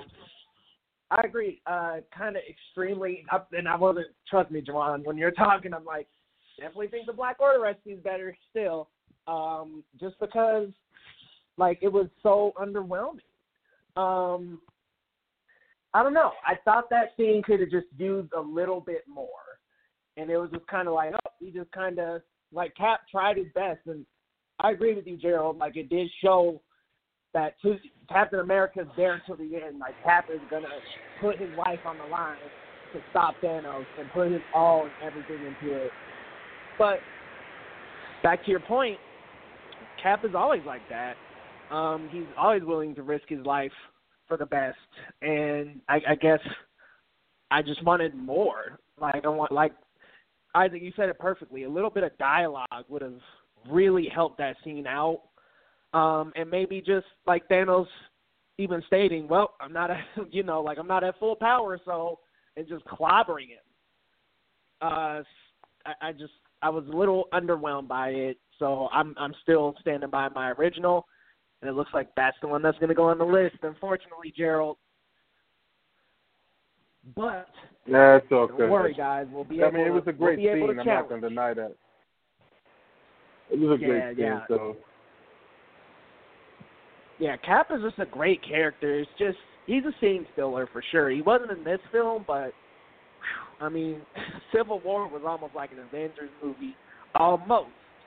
But he kept it a Cap movie because he just stole every scene. But I'm gonna go to you, Juwan, for number 2. For number 2. All right, you know what? I'm gonna go with the ending to where we see everyone disappear. That it hit me a lot harder than I thought it would. I mean, in the moment, of course we know all these people are gonna come back, but you know how bold it was for Marvel to have Black Panther be one of the highest grossing superhero films or films period of all time, and then have him die like a few months later. You know how many people I went to see this movie 4 different times. You know how many people each time were just like, oh, hell no. Like, all the black people just said, oh, hell no. Y'all gonna take away Black Panther? I was just like, relax. He's coming back. And they were just like, oh, okay, all right. I wasn't sure. It's like, all right, relax. It was just a lot of fun to see that. And, because of how it happened, I thought they were going to take Okoye. And then I was just like, wait. He's disappearing? I was like, whoa. All right, this is crazy. And, Bucky was the first one to go. Then you see, by the way, can I just say, as much as I love Drax in this movie, what an ugly way to die. His death was just so ugly. Not him saying Quill's name, just the face and the face he made was just like so ugly. I was like, can we hurry up and make him disappear faster? That's so ugly. Oh my God, I didn't even think about it. It was so hard to watch. Like, I wish I had you guys on screen here, like we were doing it through Zoom, so I could like mimic the face at it. It was so ugly. I was like, oh man, can you snap faster? Like, get this guy going. But yeah, we all know the highlight of. I'm gonna say this: everyone thought Peter's was one of the most emotional deaths of that of the disappearing of all the heroes. I personally felt Strange's death more. And it was because Strange had saw himself die over 1 million different times. And there was nothing he could do to stop it. And that to me got to me because I'm like, 14 million, I'm sorry. 14 million times. And that got to me because I'm like, picture that. Picture knowing it's coming. And there's just nothing you can do about it. And the last sentiment he gave to Stark and told him this was the only way. The only way. And I loved it because Doctor Strange not once told everybody how they were able to save the day. He is not told. No one knows. No one knows what he saw. Only him. And he died with it. And I thought that was just powerful. Of course, the Spider-Man one made me cry every time I saw it. It was just so emotional, so raw. Tom Holland, he did that on his own. Which to me, I believe, because I think the guy is just super talented. And the reason why it made me cry, because a lot of people go, oh, why are you crying? If you remember in Homecoming, when Stark tells him, and what would happen if you had died tonight? I kind of feel like that'd be on me. And the reason why that resounded so well is because that's Stark's biggest fear. When Peter dropped down on the ship, Stark, is like, didn't I tell you to go home? You're supposed to stay out of this. You're supposed to be the friendly neighborhood Spider-Man. You're supposed to stay low. And then to have the kid die in your arms was definitely something that we know is going to have like a lasting effect on Stark. Because we saw what happened when he thought he was responsible for the world possibly being taken over. How personally he took that, creating Ultron, creating Vision. Who knows what he'll try to do in Avengers 4 to restore things. So to me, that whole scene of seeing all of our favorite heroes and our newcomers disappear definitely got me, and I think definitely deserves a spot, even at number 2, for one of the best scenes of Infinity War. Oh, absolutely, man. I mean, when you think of the best scenes, that's a topper. I was, heartbroken when it got to Spider-Man. As soon as he was like, Mr. Stark, I don't feel so good, the tears were out. That was it. I was crying. I was so upset because, in Gauntlet, Spider-Man is the one that sees everybody disappearing. So I thought there was a chance that it was going to be just Stark and Spider-Man at the last 2. But to see him, for them to give him enough time just to have that amazing dialogue at the end there, just it broke my heart. Dang, geez, with the heat though on Drax, like I didn't even notice. I just thought he had a dumb ending line. Like everybody else was kind of like, what's happening, like what's going on. I even thought it was T'Challa's was pretty out of the blue because like you, Juwan, I thought it was gonna be Okoye because he came up and he's like, this is no place to die, and then he phased. So that was kind of a shock to me. Like, oh, whoa, didn't think they were gonna kill him off. I was like, my king, no. So I was definitely shook. I was shook up at just about every disappearance, to be honest with you. But just Drax's last line, really, Quill, it just disappears. I'm like, what the hell? I thought maybe you'd have a more complicated, I didn't get to rescue my family or something like that. But he just Quill, what's going on? See ya. I thought, and what was, I think, the best part of that scene was probably 1A, 1B. Thanos looking over the sunrise, and Cap just saying, "Oh God," and that being the very last line before the post credit. Like that, it just that's how all of us felt after the movie. It's like, oh God, that just happened. So that definitely deserves a spot on the list, in my opinion. I'm going to kick it to you, Isaac. What you think, man? I think it definitely deserves a spot on the list. Incredibly heart-wrenching, very, very, almost traumatic. I don't think Spider-Man's was the saddest. After reading what James Gunn had to say, I am in tears because of Groot. I'm not sure if anyone's read this, but if you have, So for those who haven't read the article, James Gunn confirmed that when Groot says "I am Groot" at the end of his death, he was calling Rocket Dad. And when I learned that,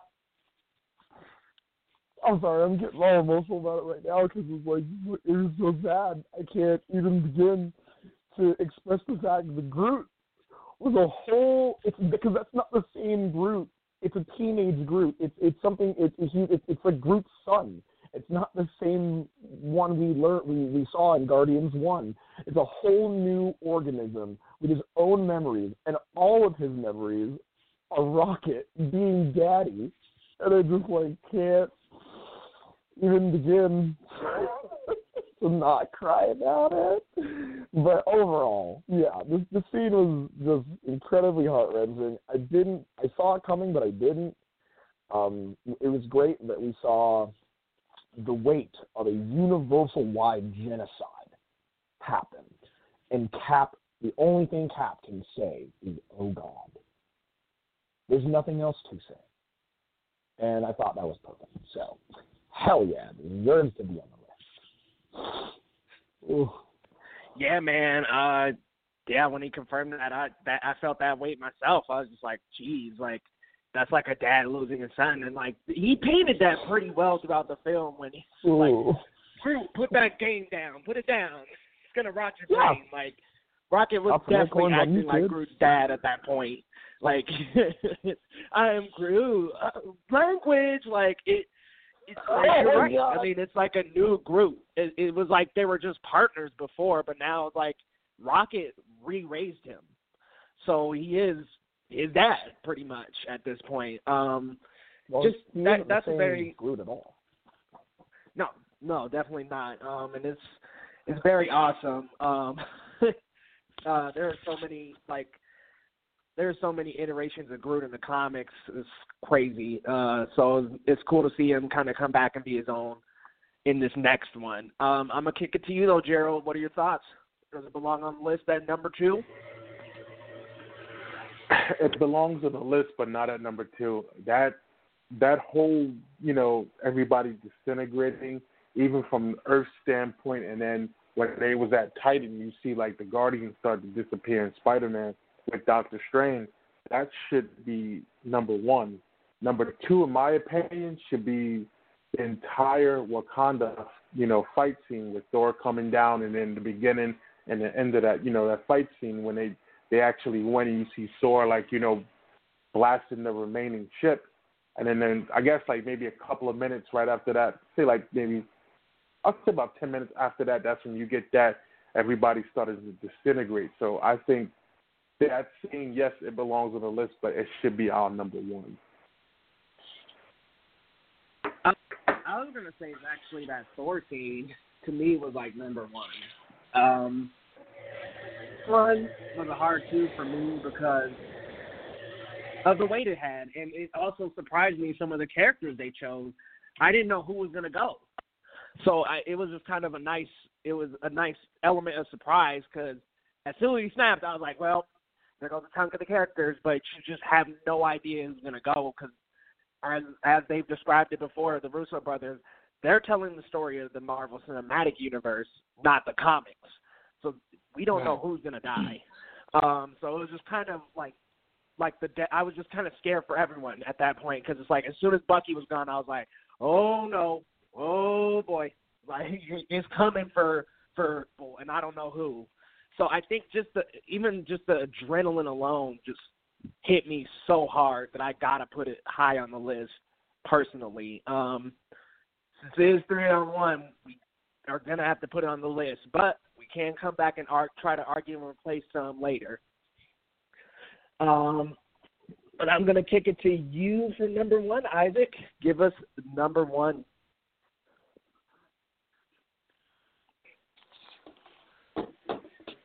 Isaac? Oh, sorry about that. My microphone was still silent. No problem. So I'm actually going to touch on something that that was touched on very briefly, and I'm actually going to put it in its own category. So we talked about the deaths and the ending of Infinity War, and I believe it was Juwan who touched on this side of it. I actually think the number 1 scene, because of the philosophical implications it has and for the message it sends, is actually it's very short, but it is Thanos doing exactly as he said he would. He sits back and watches the sun rise on a grateful universe. The reason I think that is number 1 is because I wanted to kind of delve into it. Me and my eyesight is bad, so me and comics love each other, but we don't really get along reading-wise. So I didn't read the Infinity Gauntlet comic series. I read it.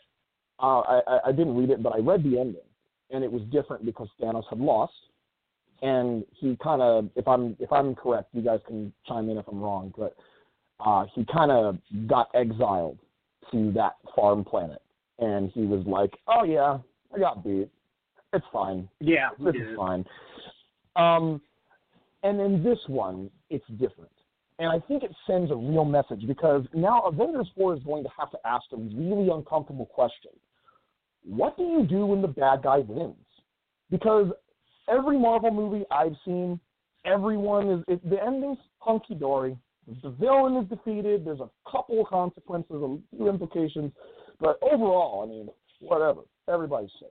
But this asks a really important question about what heroes have to do when the bad guy wins, when everything they've done. I think this is something that the internet and everyone who watches movies have asked for. You get a movie where the protagonists are doing everything they can. They're putting out their maximum and full potential to beat this one threat, and it's not enough.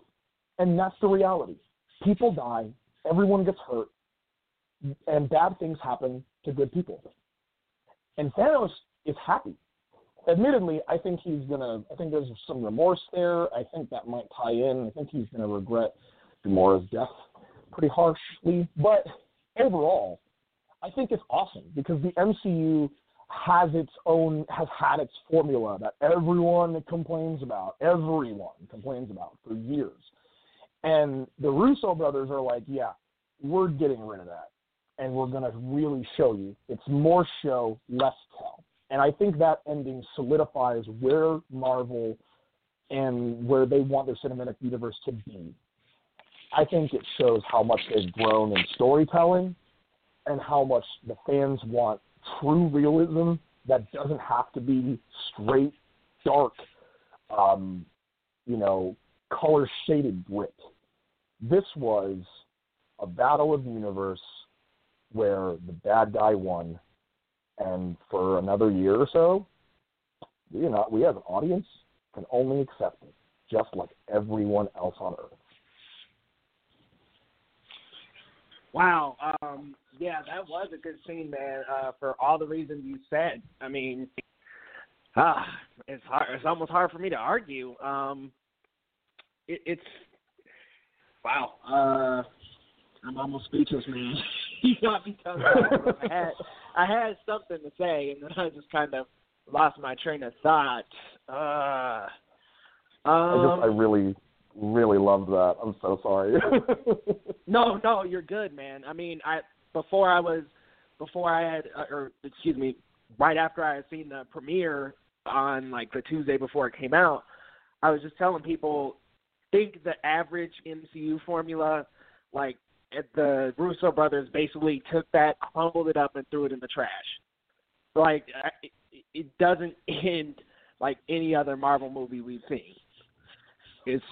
There's consequences. There's consequences this time. There's weight. And yeah, you can say there's consequences in Civil War, that they go into exile, whatever. They still won. The villain this time wins. And so you ask yourself at the beginning of Avengers 4, okay, what do? We lost. Like, after 18 movies, we've lost. So what do we do? And it's just a big, ambiguous opening for the next movie. Would I put it at number one? I guess I probably wouldn't, because I kind of looped it in with the disappearances, man. But, I mean, separating it, I could argue that it deserves a spot on this list, but maybe not at number one. I'm going to go to you, Jawan. What are your thoughts? I just wanted to start by saying loved everything you said, Isaac. Loved everything you said. And I agree. It does deserve a spot on this list. Definitely not at number one, but definitely top five. So whenever we get a chance, whether it's this week or next week, to rearrange, I'd love to make sure that makes it on the list. But I have heard a lot of people saying the sentiment that you said of we've never seen a villain win. And I'd like to kind of twist that a little bit. I think we have. Okay. I think we've seen a villain win twice. And what I mean by winning, I don't mean like the villain is the last man standing. I mean what the villain set out to do, he accomplished. And three, actually, I'm sorry. Whether or not he lived through it. I think Killmonger won. His goal was to get Wakanda to realize that there are more than just you out there that are suffering. They're dying because they don't have what you have. And what happened at the end? T'Challa decided to open up the open up the doors of Wakanda and help everybody, help the world. That's one instance. Second instance, even though it was not executed possibly the best way, the result's still the same. And that's Lex Luthor. His goal was to kill Superman. What did Doomsday do? Killed Superman. Albeit he came back, he did kill Superman. That was his ultimate goal, was to get rid of Superman, and he did it. And last but not least, Joker. His goal was to show Gotham, was to show Batman, that even the best of us can, with one bad day, can become the worst. And he showed that by how quickly the city was able to turn on Batman without even knowing the full story. Like, they had no idea that Batman risked everything to save them. You know what I'm saying? Like, they have no idea what Jim Gordon had to go through to save them. All that mattered was chaos. And that's all Joker wanted to establish. And let's not forget, after that event, there was no Batman for like 3 years. So, I mean, there have been instances, maybe not where the villain lived to see his victory, but we had long-standing effects of a victory. But, yeah, like I said, I love that scene. I loved it a lot. I really love how we saw the glove kind of melt, because we'd have to see, you know, what makes of that glove in the next film. But like Leo was kind of saying, he kind of groups it in with the deaths of the heroes. Only reason I don't put this at number one is because I think the Battle of Titan deserves the number one spot. We had on there the Strange versus Thanos battle, but that battle as a whole, the comedy, the action, the suspense, I think deserves number one, because that was just like, man, that was pages from the comic books just floating onto the big screen. So if I had to pick anything for my number one, it would definitely be that. But I do mimic your sentiments as far as it definitely deserves a spot on this list, even top five. Fair enough. Fair enough. I also thank you for bringing up the one bad day thing. Yeah. Sorry. Good point, though. You're right, Juwan. The villain has one, and I think that's what made Killmonger. No, I don't think. I know that's what made Killmonger such a great villain. He had such an understandable cause. Like, it's just like he just wants them to use their resources to help other people. Now, he was taking it just a little bit too far. That's what made him a villain. Yeah. But he had he had the perfect point. Yeah, he was going to take over them countries. Like, look, the slaves are about to destroy the masters, man. Like, we about to take this place over and burn this world to the ground. But he had a point, and he accomplished it. The Joker, same thing. I mean, you're right. This is the first one. I think to that point, though, it might be the first where the villain is the last one standing, right? And they can kind of look and see, like, well, I accomplished what I wanted to here, and dust off their hands and say, I won. The other one didn't get to do that. So just, I think that's the weight behind it. But I still gotta say no. Gerald, I'm gonna kick it to you though. What are your thoughts? Does that deserve number one on the list?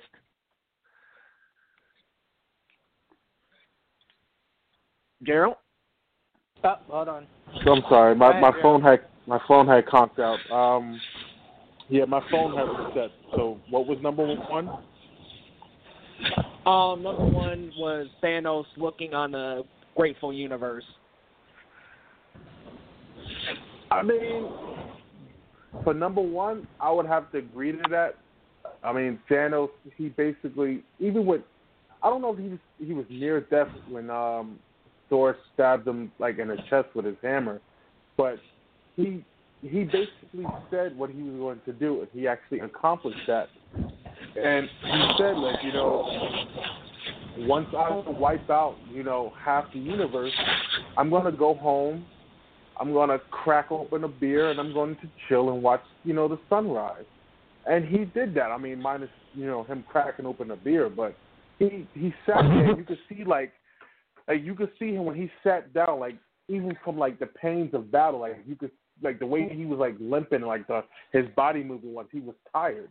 So he, for him to sit down and he kind of let out like a relieving sigh, like he got it done, and he cracked a little smile at the very end of the final few seconds of the scene, like, yo, I really did it, like, and the scene ended. So I would say yes, that that goes at number one until we do a list for, I guess, Infinity War 2 or whatever they're gonna call the movie.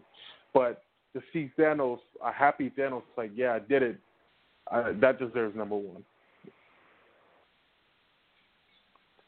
All right, we've got 2-on-2. So guys, I do want to say we are running a little short on time, so we're gonna have to end the debate next week.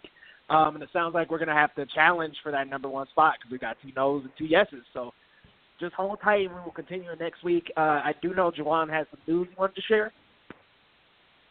Yes. First of all, I want to say, Isaac, thank you so much for joining us, and we hope to have you for many more episodes, man. You were great, and I had a lot of fun talking over with you, man. Oh yeah, no, and by the way, just so this has been the most fun discussion I've ever had about Infinity War. I'm super glad that all of you have been here to express your sentiments, and thank you so much for giving me the opportunity to be on the show. I would love to do this as often as humanly possible. It lets me get all of my crazy out about my fandom stuff, and you guys are the perfect team. You guys are the perfect folks to do it with. So thank you so much for having me. Absolutely. We'll definitely make that happen. And thank you to our host, Leo. Great job moderating, as always. And Gerald, thank you for coming on and joining us, buddy. I wanted to end the show on some pretty huge news because Geek Vibes Live will not be airing tomorrow because of Mother's Day, but I'm sure that is no shock to anyone. The good news that I was going to introduce tomorrow, I will introduce tonight. All right, here it is. We will be interviewing the creator of Deadpool, Mr. Rob Liefeld himself, next Saturday in person. An in-person interview with Mr. Rob Liefeld. And stay tuned. You guys are hearing it first. Stay tuned. We will, next month, before the release of the Season 2, we will be interviewing Mike Coulter, Simone Missick, Alfre Woodard, Mustafa Shakir, and Theo Rossi. And the showrunner himself, Cheo Hadari Choker. So stay tuned for that. We have so many great interviews coming. There's so many great talent. And make sure you guys are staying tuned for the Season 2 of Luke Cage, because that's when all of these interviews will come out. But Mr. Rob Liefeld, that interview will be next Saturday. Me and Joel will be tackling that in New York with him in person. But if you have not checked out our last interview, we interviewed Mr. Colossus himself. It was a lot of fun. He gave us a lot of kind of updates on what we can expect from him in Deadpool 2, and if we might see Colossus in the next Force movie. So make sure you go check that out. We are on iTunes. Kanan has all the links and everything up on Twitter, so make sure you go check it there, guys. But we have a great interviews that we've done with Colossus just now, and we have Mr. Rob Liefeld next week, so stay tuned for that. And again, thank the panelists. Thank you, Isaac. Thank you, Gerald. And thank you, Leo. And we will finish this very intense debate next week, so stay tuned for that. See you later. Later, guys. All right. Be cool, everybody.